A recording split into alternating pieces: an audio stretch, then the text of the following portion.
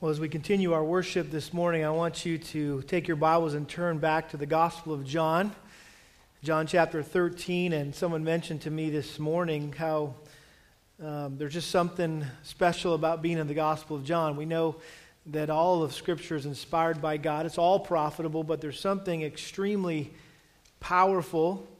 I think we all would agree with the Gospel of John, and I don't know about you, but I've been thoroughly enjoying and being greatly challenged through studying through this book. And we have a chance to continue on in what we started last Sunday, and that is the Upper Room Discourse, where Jesus was spending some special time with his disciples before he was to be arrested and tried and crucified. And so we're going to pick up the story where we left off last week after Jesus washed the disciples' feet. In verse 18, John chapter 13, verse 18, Jesus said, I do not speak of all of you.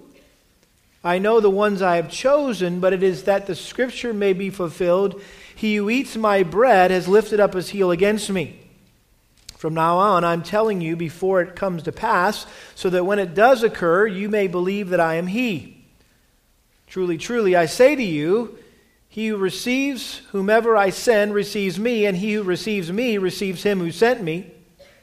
When Jesus had said this, he became troubled in spirit and testified and said, Truly, truly, I say to you that one of you will betray me.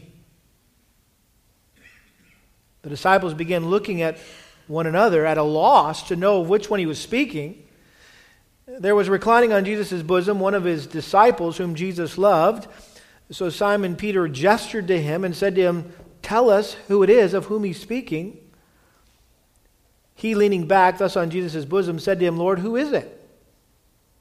Jesus then answered, That is the one for whom I shall dip the morsel and give it to him. So when he had dipped the morsel, he took and gave it to Judas, the son of Simon Iscariot. After the morsel, Satan then entered him. Therefore Jesus said to him, What you do, do quickly. Now no one of those reclining at the table knew for what purpose he had said this to him. For some were supposing, because Judas had the money box, that Jesus was saying to him, Buy the things we have need of for the feast, or else that you should give something to the poor. So after receiving the morsel, he went out immediately, and it was night. Heavenly Father, I come to you this morning, keenly aware that I am inadequate to stand here this morning and to be a fragrance of life to some and death to others. In other words, that some will end up in heaven as a result of what is said this morning, and some will end up in hell as a result of what is said this morning. Lord, we thank you for your word and how straightforward it is. It doesn't let us wiggle away from you to fly under the radar, but it just simply exposes the depths of our hearts. And so we thank you that your word is sufficient and that your Spirit is powerful to accomplish your work in our lives this morning. And so with that hope, we pray in Jesus' name. Amen. Well, tomorrow is Memorial Day. It's the day that our nation has set aside to honor the men and women who have died while serving in the U.S. Armed Forces. And our country does have a rich military tradition. In fact, it began back in the 1700s during the American Revolution when we won our independence from Britain. Over the years, most people have served and do serve in our military with great honor and great distinction. However, there are some who have been disloyal to our country's cause. The most well-known traitor in American history is obviously who? Benedict Arnold. Benedict Arnold, the name Benedict Arnold is synonymous with treason and betrayal. In fact, if you looked up the word traitor in an American dictionary, in an English dictionary, you would assume, right, to find his picture there. Benedict Arnold's infamous act of treachery occurred of all places in our very first war, the Revolutionary War. During the beginning phases of that war against Britain, he distinguished himself as a courageous and creative military leader, and his early successes on the battlefield earned him a promotion to the rank of Major General. However, over time, he got frustrated. He became bitter when he was passed over for future promotions, and others received credit for his accomplishments, and he was charged with corruption and required to pay Congress back after spending a lot of his own money for the war effort. And so, desperately in need of money to pay off his wartime debt and also to fund his lavish lifestyle, Arnold began secret negotiations with the British Commander-in-Chief, Sir Henry Clinton. At the time, Arnold had been given command of West Point, which is obviously that strategic fort along the Hudson River, and Arnold agreed to surrender that fort in return for a royal commission in the British Army along with a sum of money. Well, American forces eventually captured Clinton's envoy, who was carrying correspondence that exposed Arnold's plot, and so he immediately fled to the enemy side, where he was commissioned as a British general in the British Army, or a brigadier general in the British Army, and he conducted raids really across the East Coast in several states, including his own state, where he burned buildings and massacred Americans, including his former neighbors. Well, after the war ended, he had no other choice but to move to England, where he was well known there as this distrusted traitor, and he eventually died in exile, being scorned not just by the Americans, but even by the British. And so his name lives on in infamy in American history. But there's another name that lives on in infamy in human history. And it's the name of a man who I think is even more notorious than Benedict Arnold as a traitor. Of course, we're talking about Judas Iscariot. And what these two traitors have in common is that they both grew disgruntled, they both grew disenchanted with their situation, and eventually sold others out for money and had to live with the consequences of their betrayal. We use the expression to sell someone out, right? To talk about betraying them, to hand someone over to the authorities in exchange for money, like reporting someone that you used to associate with. You report them to the police. You're kind of a narc.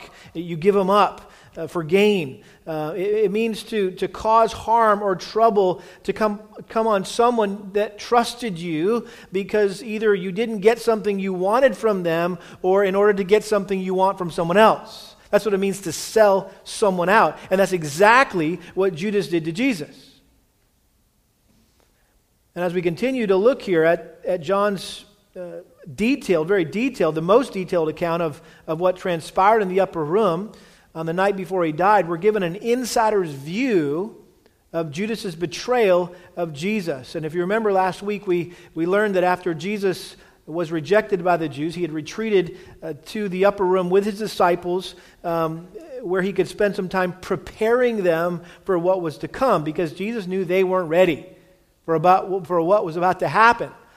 Because they were still anticipating that he was going to overthrow the Romans and set up his kingdom in Jerusalem. And we know that because they were continuing to bicker among themselves as to who was the, remember, greatest, and which of them was most deserving to sit on his right and left hand when he came into this kingdom. And so the first thing that Jesus did to prepare his disciples for what was to come was to help them think less of themselves.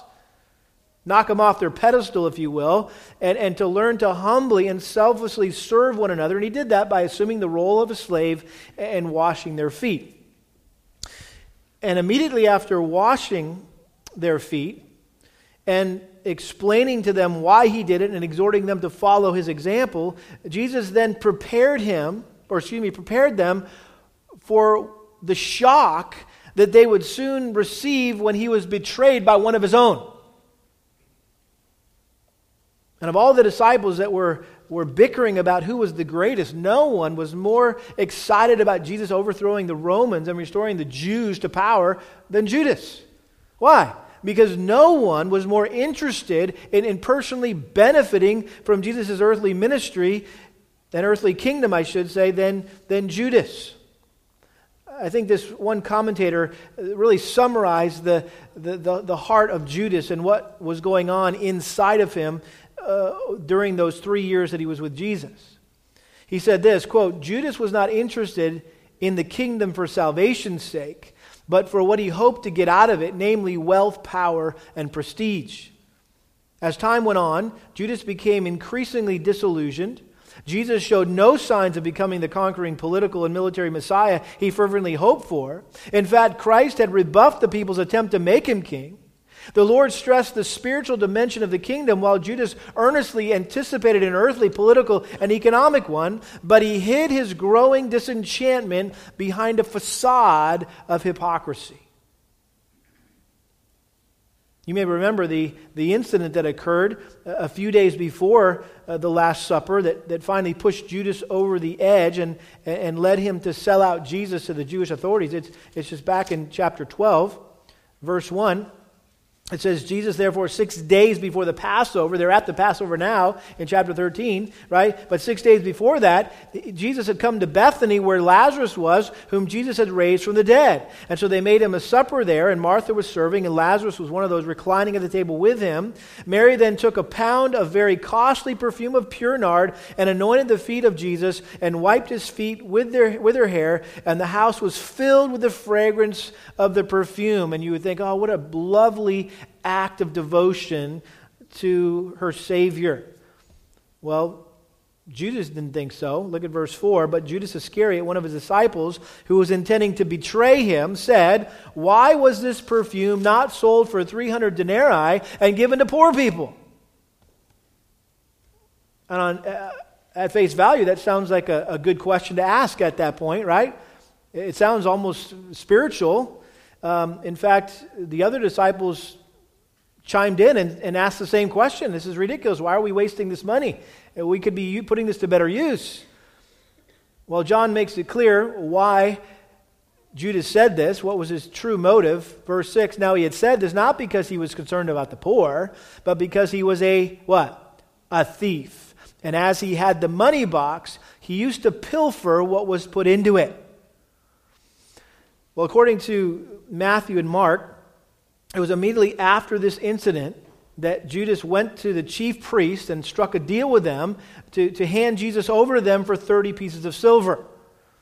And so Jesus knew exactly what Judas was up to. We learned that last week in chapter 13, verses 1 and 2, that Jesus, knowing his hour had come and that the devil had already put into the heart of Judas, the son of Simon, to betray him, he knew that, but the rest of the disciples had no clue.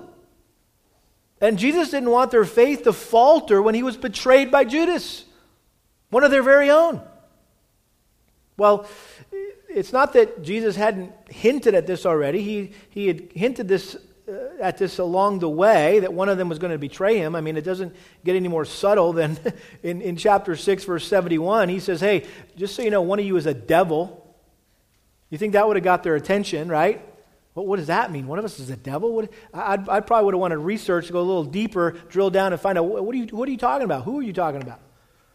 But it didn't sink in any more than what he had told them about getting arrested and dying on a cross and rising from the dead. And so now they were all alone in the upper room on the very night that he was going to be betrayed in just a few hours.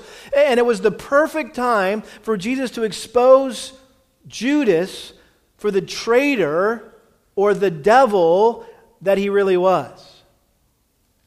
If you remember back in verse 10 and 11, after washing Peter's feet, Peter protested and said, "Hey, wash my whole body." And he says, "No, that's not necessary.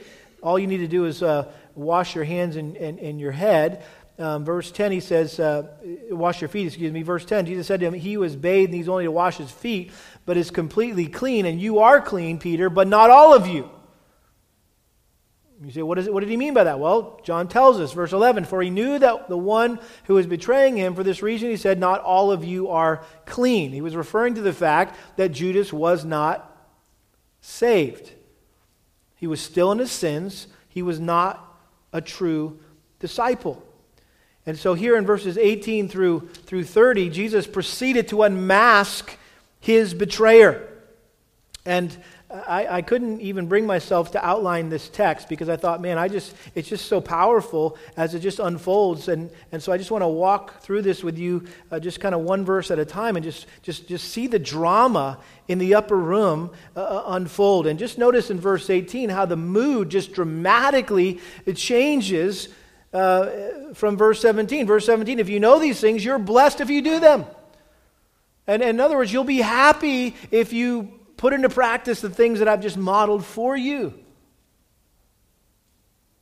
And so in contrast to those who would be blessed for acting humbly and selflessly, Judas would be cursed for acting pridefully and selfishly. He said, I don't speak of all of you.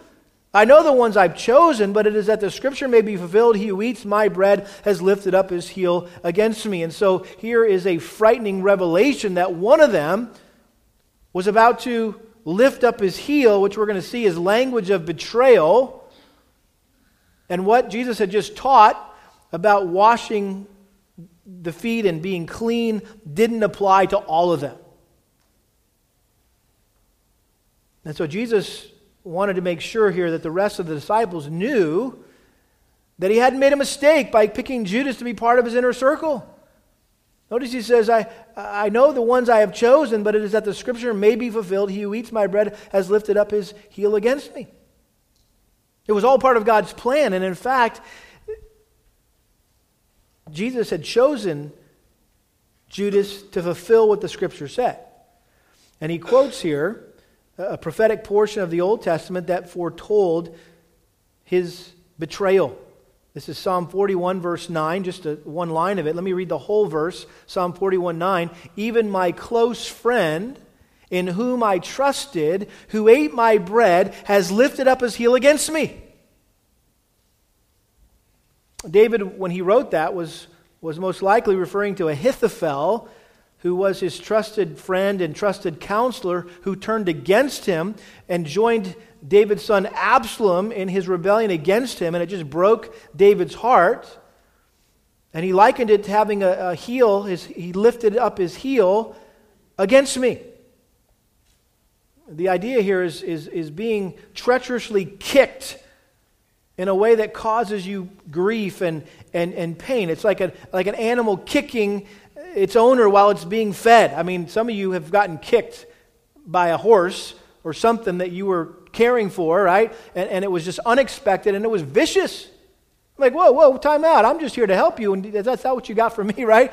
I mean, you didn't get that just wasn't right. And so while David was describing what Ahithophel had done to him, he was also under the inspiration of the Spirit prophesying about what Judas would do to Jesus. And we know that David was a type of Christ, and so oftentimes what happened to him was prophetic or was foreshadowing of what would happen to Jesus, the ultimate anointed one. Another example is Psalm 55. Psalm 55 talks about the betrayal of Jesus. Psalm 55, verse 12, for it is not an enemy who reproaches me, then I could bear it, nor is it one who hates me who has exalted himself against me, then I could hide myself from him. But it is you, a man my equal, my companion, and my familiar friend, we who had sweet fellowship together walked in the house of God in the throng. The prophet Zechariah even gets more specific in Zechariah chapter 11, verses 12 and 13. He specifically prophesied that Jesus would be, or the Messiah would be betrayed for 30 pieces of silver. I mean, down to the exact penny is what was prophesied in the Old Testament. And so what Jesus was saying here is, hey guys, I'm about to get kicked by one of the heels that I just got done washing. But as a consequence of his betrayal, we know that Judas, ironically, met the same end as Ahithophel. Anybody know how Ahithophel ended up dying? It says he strangled himself. He hung himself. John never tells us what ultimately happened to Judas. The only other time he's mentioned is in chapter 18 when he came back to hand Jesus over in the garden to the authorities. But Matthew and Luke tell us what happened to Judas, and I think at some point we need to grapple with this. Matthew chapter 27,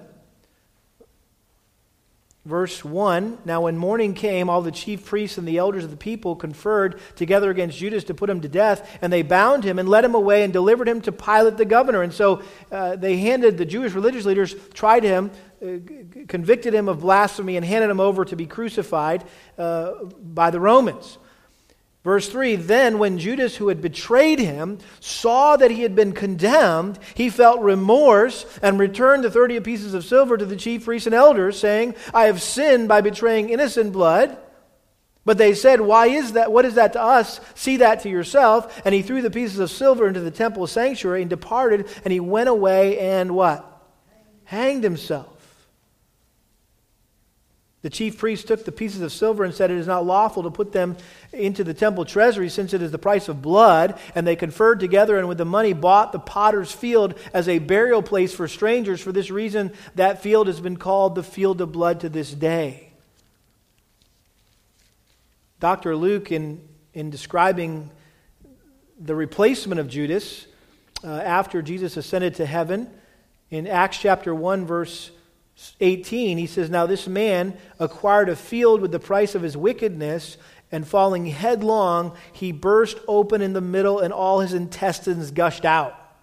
Thank you, Dr. Luke, for the very specific description, right? "And it became known to all who were living in Jerusalem, so that in their own language that field was called Hakeldama, that is, field of blood." What a sobering sight it was just several weeks ago as our group from the church that went to Israel stood on the hill where Caiaphas' house stands still today, and you look down into the valley of Gehenna. The valley of Gehenna. We know that as the description of hell. And that's where Judas hung himself. What an appropriate place, right? And you can look out and they can point to you, that's the potter's field right there that the Jewish religious leaders had purchased as a place where this wickedness took place. Our guide challenged us to think about Judas and why he was so remorseful. And it appears that possibly Judas felt so bad about this because he never expected for the Jewish authorities to take it as far as they did. That in some way Judas wanted to force the issue and get Jesus to reveal who he was to the Jewish religious leaders and that they would accept him. He had never anticipated that this thing would end in crucifixion, and so he felt terrible about what had happened. Not that that makes him any less culpable or guilty. But can you imagine how devastating this could have been to the disciples to have one of their very own betray Jesus and then go out and hang himself? I mean, just imagine if it was us, that one of our pastors, one of our elders was exposed as a hypocrite, and they felt so bad about it that they went out and they committed suicide. And we found him hanging in his garage. I mean, can you imagine how devastating that would be to us? I mean, it would rock our world and potentially cause us to question everything that we believe. And I think that's exactly why Jesus wanted to give them a heads up. So it didn't rock their world, and it didn't cause them to question everything we believe. What Satan meant for evil, to weaken their faith, God used for good to strengthen their faith. That was what he wanted. And so by letting the disciples know ahead of time that Judas would betray him, when it happened, rather than weakening their faith, it would bolster their faith in him. Notice verse 19.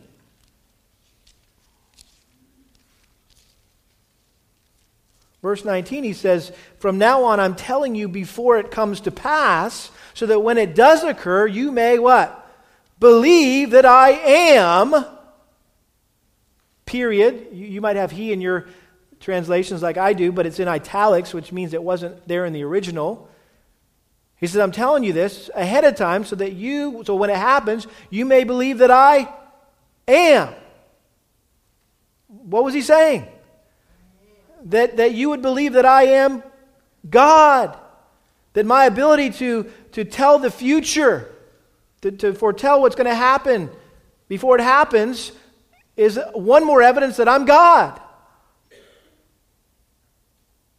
And so he wanted the disciples to be able to reflect on these unforeseen events that were about to unfold, and after they had happened, they would remember, oh, wait a minute, Jesus said this was going to happen, and so they realized, okay, this didn't catch him off guard. None of this came as a surprise to him. He knew it all along, and it would just serve to confirm their belief in his deity. And here he is applying again the name of God in the Old Testament to himself. That the Jesus of the New Testament is the Jehovah of the Old Testament. And so Jesus knew exactly what was about to happen, and he wanted Judas to know that he knew, and he wanted the rest of the disciples to know that he knew. And I think the reason it was so important for Jesus to make sure that Judas's betrayal wouldn't cause his disciples to lose heart, but instead make their belief in him even stronger, was because he had a mission for them to accomplish. Notice verse 20. "Truly, truly, I say to you, he who receives whomever I send receives me, and he who receives me receives him who sent me." And so after his death and resurrection, Jesus was planning to send these guys out all over the world to proclaim that he truly is the Son of God, who came to earth to live and to die and rise again in our place. And if we repent of our sin and we trust in his accomplished work for us, in his death and in his resurrection, we can be forgiven for our sin. We can be rescued from the wrath of God to come. Listen, that would be impossible for them to encourage others to place their faith in Christ if their own faith was in question.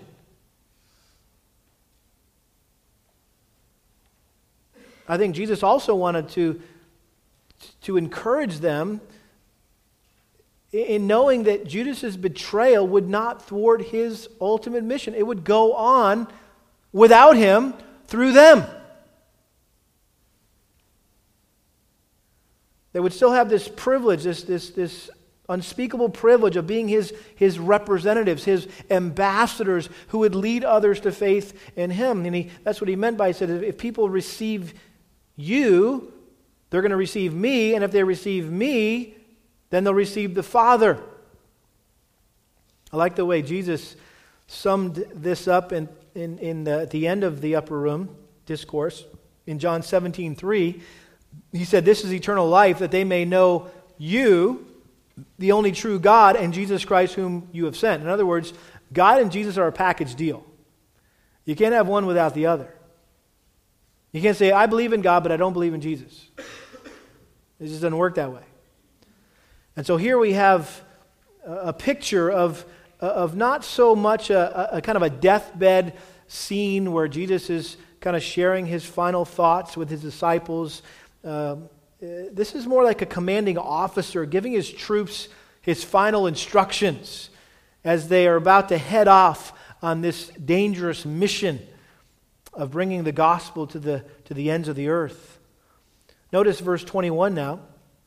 When Jesus had said this, he became troubled in spirit and testified and said, "Truly, truly, I say to you that one of you will betray me." Up until this point, he'd been hinting at it. Even in the immediate context, he's been kind of beating around the bush here and implying, right, that someone was about to betray him. But this is the first time where he came out and actually said it in plain, without any ability to misunderstand clarity here, that someone would betray him. And notice that just because Jesus knew that ahead of time, and that it didn't come as a surprise to him, didn't mean it didn't bother him. Notice it says that he was troubled in spirit. That's the word that we learned or heard the first time back in John chapter 11 when Jesus was Mary and Martha at the tomb of Lazarus, and it said he was troubled in spirit. He was deeply moved to the point of tears. It says that Jesus wept. In other words, he was grieved. He was brokenhearted. There was also an element that he was agitated. He was even enraged.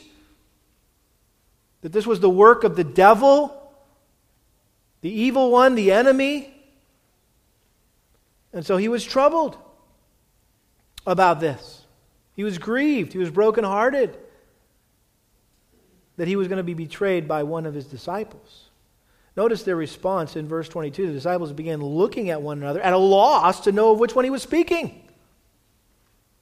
I mean, all the other disciples, besides Judas, had no idea who Jesus was referring to. None of them had plans to betray him. And they too were deeply grieved just thinking about the possibility that it might be them that he was talking about. In fact, in Matthew records that they began to ask Jesus, is it me, Lord? Are you talking about me? Matthew chapter 26, verse 22. Matthew 26, verse 22. But being deeply grieved, that each one of them began to say to him, surely not I, Lord. And Judas, who was betraying him, said, surely it is not I, Rabbi. So here's Judas keeping up the act until the very end. I mean, he knew that if he was the only one who didn't ask the question, hey, is it me? That would be a dead giveaway, right? And so he put on his poker face, right? He was bluffing. But he played the part of a disciple so well that none of the other disciples had the slightest idea that it was him. No one ever suspected him to betray Jesus. In fact, I would submit to you that he may have been the last guy they would ever expected. Why? Because he was the most trusted, because he had the money. And as we're going to see, he was also sitting in the seat of honor around that table.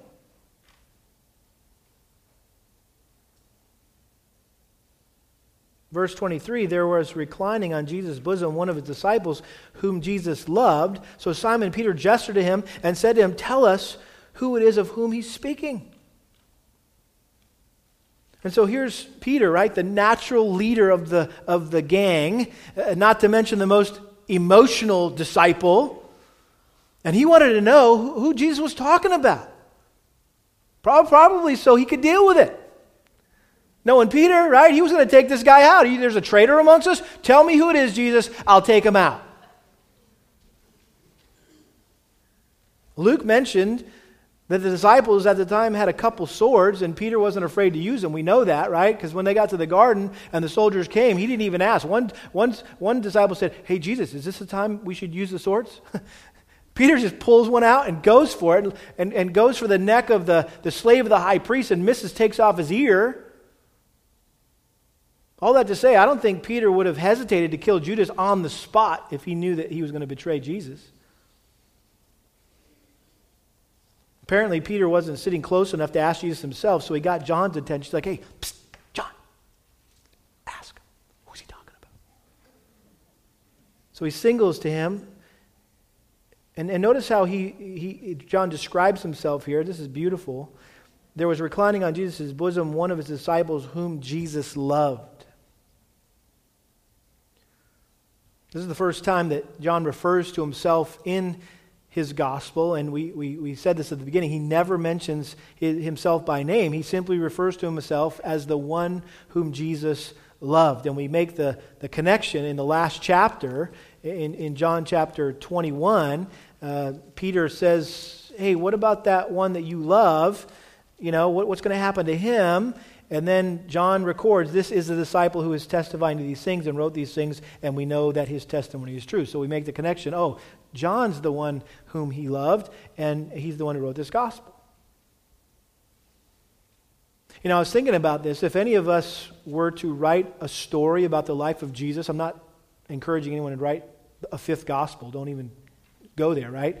But if we were, right, to write a story about the life of Christ, we could also refer to ourselves as the one whom Jesus loved. Is that not true? Does Jesus love you? He sure does. And so we could all call ourselves or refer to ourselves as the one whom Jesus loved. Why? Because He loves each one of us personally and intimately as if we were the only person in the universe. Someone suggested that it's like when we stand on the edge of some body of water, whether it's a lake or the ocean, and the sun is setting or the moon is rising and it shines on the surface of the water, it appears that beam of light from the sun or the moon comes directly to our feet. Have you noticed that? And somebody standing on the other side of the ocean or the other side of the lake is experiencing the same thing, right? But to us, it looks like it's all about me, right? And in the same way, the love of Christ appears to stretch to our lives alone. And so I love the intimacy here that John expresses in his relationship with Jesus Christ. Notice verse 25. It says, He leaning back thus on Jesus' bosom, said to him, Lord, who is it? Jesus then answered, This is the one for whom I shall dip the morsel and give it to him. So when he had dipped the morsel, he took and gave it to Judas, the son of Simon Iscariot. Now again, this is, you got to get the picture Da Vinci's painting out of your mind of the Last Supper, right? Of everybody sitting at this long banquet table and they're all sitting up in chairs, just like good Americans and good British people do when we eat our meals. They were not sitting in chairs, they were lying on the ground, they were reclining around the table, they were leaning on one, propped up on their left elbow, and they were eating with their right hand, and so they were all kind of laying, I don't want to say spooning, but they were kind of like that around the table, right? And so it was very easy and very natural, right, for what? For John just to look back and say, hey, Jesus, who are you talking about? And he says, well, the one that I'm going to dip the morsel and give it to, and so he did it, and he gave it to Judas. And I think it's interesting to note here that it was customary for the host, and Jesus was serving as the host of this meal. It was customary for the host to dip a piece of bread or meat into a bowl of spices or gravy and pass it to an honored guest as a special gesture of friendship. And the fact that Judas was seated near enough for Jesus to hand him a piece of bread suggests that he was seated in the only other place where he could do that, and that was where? Behind him, which was the place of honor reserved for the host's closest, most trusted friend. And so what's going on here? At the very same moment that Jesus was unmasking Judas as his betrayer, he was reaching out to him in love and extending his grace to him one last time. And in this tender act of friendship, Jesus was appealing to Judas not to go through with the plan. You don't have to go through with this thing. You need to repent and resist the devil and submit to him, and he'll flee from you, right? That's what James 4:7 says. In fact, even after Judas kissed Jesus in the garden, Jesus still tenderly addressed him as friend. But Judas repaid Jesus' tenderness and friendship with treachery. I noticed a couple commentators kind of made that the whole point of this text, is that this is how you deal with those who might betray you, who may return your good for evil or evil for your good. And I definitely don't think that's the main point of this passage, but it is a good application point, is it not? I mean, all of us are in situations where people might return evil for our good. All we've ever done is been nice to them and been their friend, and they turn around and end up kicking us or stabbing us in the back, and right? Well, how do you deal with that? It's hard to deal with. Well, You do what Jesus did, right? You keep extending grace and showing love and appealing and pleading with them to repent and come to Christ. Verse 27, after the morsel, Satan then entered into him. Therefore, Jesus said to him, what you do, do quickly.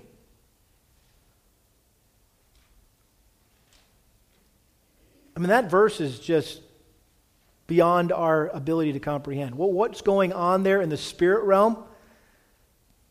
I can't explain that. Because there's a lot behind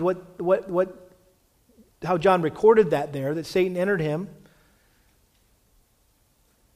But I guess we could say that when Judas spurned Jesus' final act of love towards him, he sealed his final doom. He refused to surrender himself to Christ, and instead he surrendered himself to Satan, who used him as a tool to accomplish his will.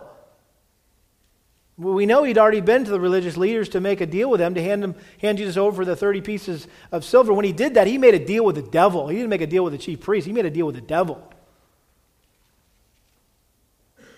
And when Judas sold Jesus out to his enemies, he was in effect selling his soul to Satan.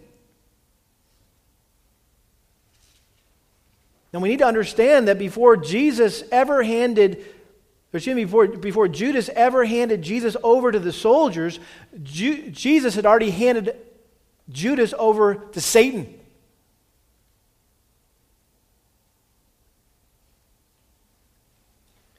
Notice verse 28. Now, no one of those reclining at the table knew for what purpose he had said this to him. For some were supposing because Judas had the money box that Jesus was saying to him, buy the things we have need of for the feast, or else that he should give something to the poor.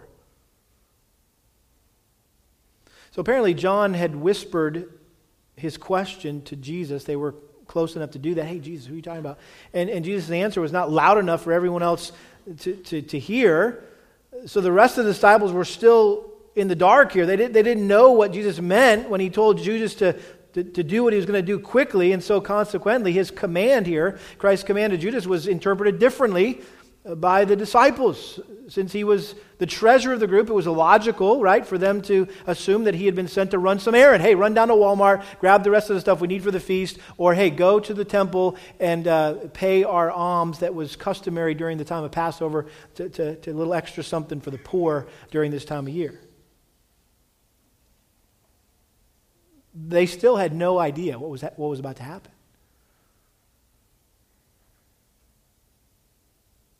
Verse 30, so after receiving the morsel, John says, Judas went out immediately, and it was night. Now, in any other gospel, that phrase, it was night, might simply be considered a time reference, right? That it was nighttime, which I think that's primarily what it is. But it could be that because light and darkness are one of the main themes in John's gospel, he may have also intended this to be understood as a reference to the profound implications of Judas' decision to betray Jesus, what was going on in this man's soul. And when Judas failed to heed Jesus' final warning about embracing the light and thus having abandoned the light, he was engulfed by the darkness and controlled by the prince of darkness. And so in this final act of defiance, his heart closed off to the light. And he turned away into the darkness that has no end. And guess what? He is still there.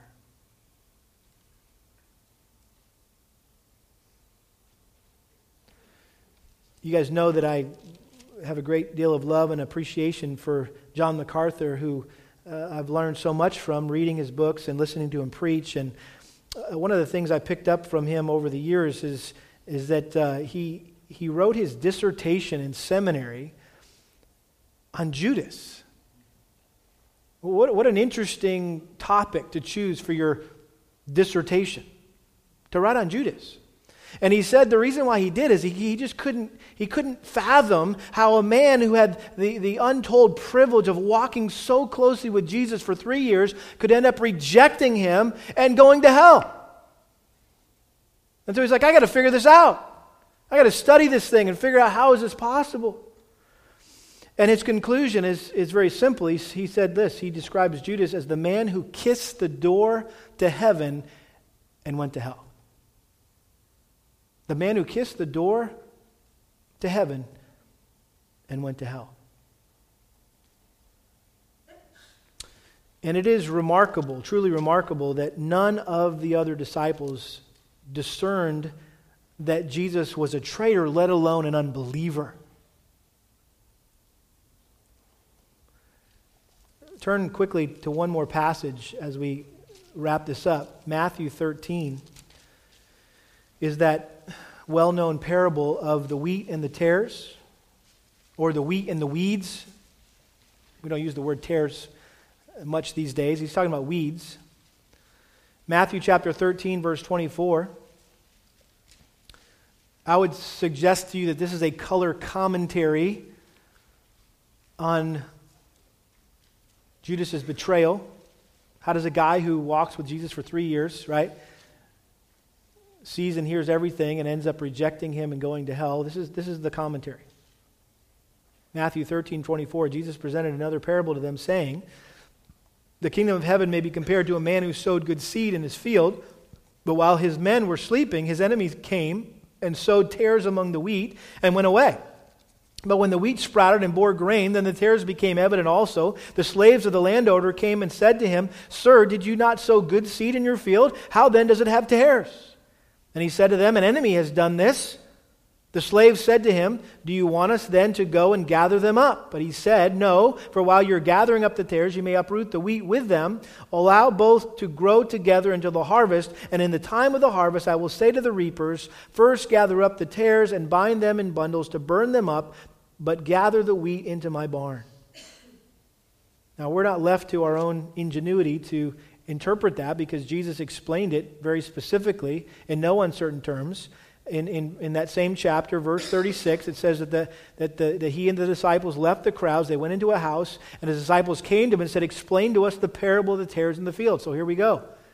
Verse 37, he said, "The one who sows the good seed is the Son of Man." It's me, talking about me. I'm the sower.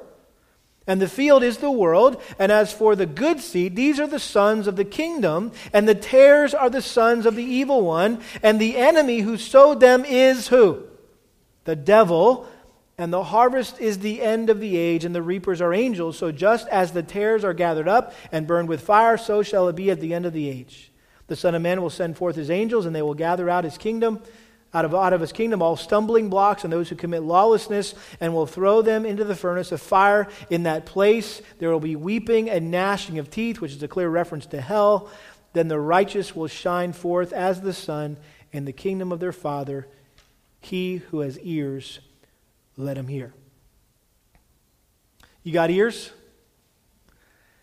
Jesus is saying, listen up and listen good. You don't want to miss this. I think that Jesus' own disciples were a microcosm of what he taught them in this parable. That Judas was a tare the devil sowed among the wheat, and until Jesus returns, the devil will continue to sow tares among those who claim to be followers of Christ.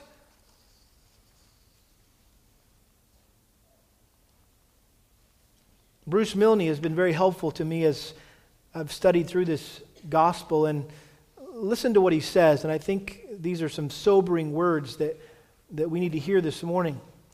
He said this paragraph, what we've just looked at, is a powerful and disturbing reminder of the ambiguity of the life of the people of God in every age. Despite all the laudable, praiseworthy, and entirely appropriate attempts, particularly since the Reformation, to obtain a pure membership for the church, it remains, as Calvin acknowledged in the 16th century, a mixed multitude. In other words, even to this day, right, we as elders and pastors of the church try to guard the membership of this church and do everything we can to make sure that the only people who ever join this church are true believers. But even our best attempts, right, to obtain a pure membership, it's still a mixed multitude. And Milne goes on, he says, only Christ can truly unveil the heart. as he will do at the coming judgment day. Then and only then will the true flock of the Lord be assembled by the Good Shepherd. Until then, the church is an irreducibly ambiguous company, at once both holy and profane, embracing the servants of Christ and the servants of Satan.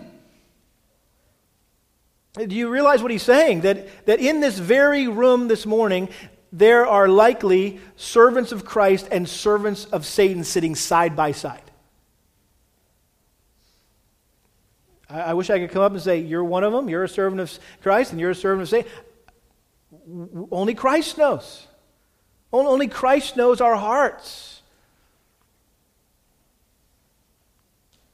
And he goes on, he said, the most disturbing element in this passage, however, is the awesome warning represented in the figure of Judas. There is tragically a road to hell at the very gates of heaven, in the sense that it is possible to resist even the prolonged personal appeals of Jesus Christ and turn away at the last into darkness. Hell is no mere theoretical possibility. It is an awesome and fearful reality. To refuse the light means to choose the darkness where no light will ever shine again.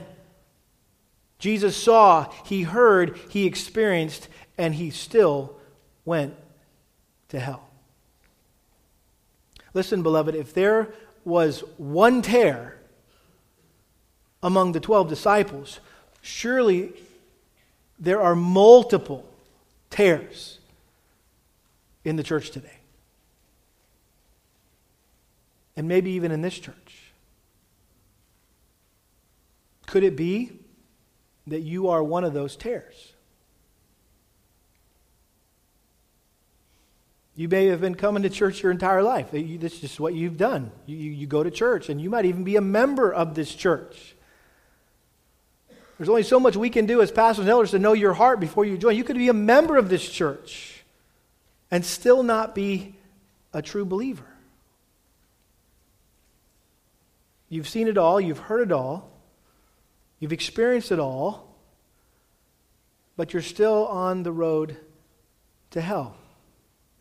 Listen, it's easy to look close to Jesus, right? It's easy to look close to the Lord. I can get up here and look like I'm walking close to the Lord. That's easy. Anybody can do that. It's even possible to feel close to the Lord when you're very, very far away from Him. Why? Because our hearts are deceitfully wicked, right? And so we might be able to deceive our spouse or our parents or our peers or our fellow church members. We might even be able to deceive ourselves. But guess what? You can't deceive Jesus.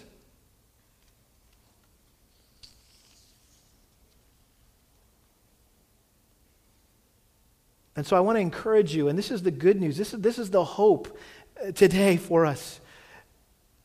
That it's through this very message about Jesus. I mean, why is this in the Bible? Well, I think that God is lovingly and mercifully extending His grace to you this morning and pleading with you to repent of your sin and submit your life to Christ. I mean, how could you betray such great love? He's showing love to you once again this morning by showing you an example of what not to be. Don't be this guy.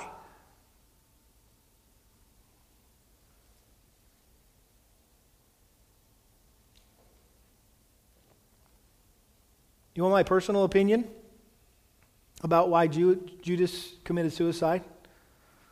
Personal opinion here.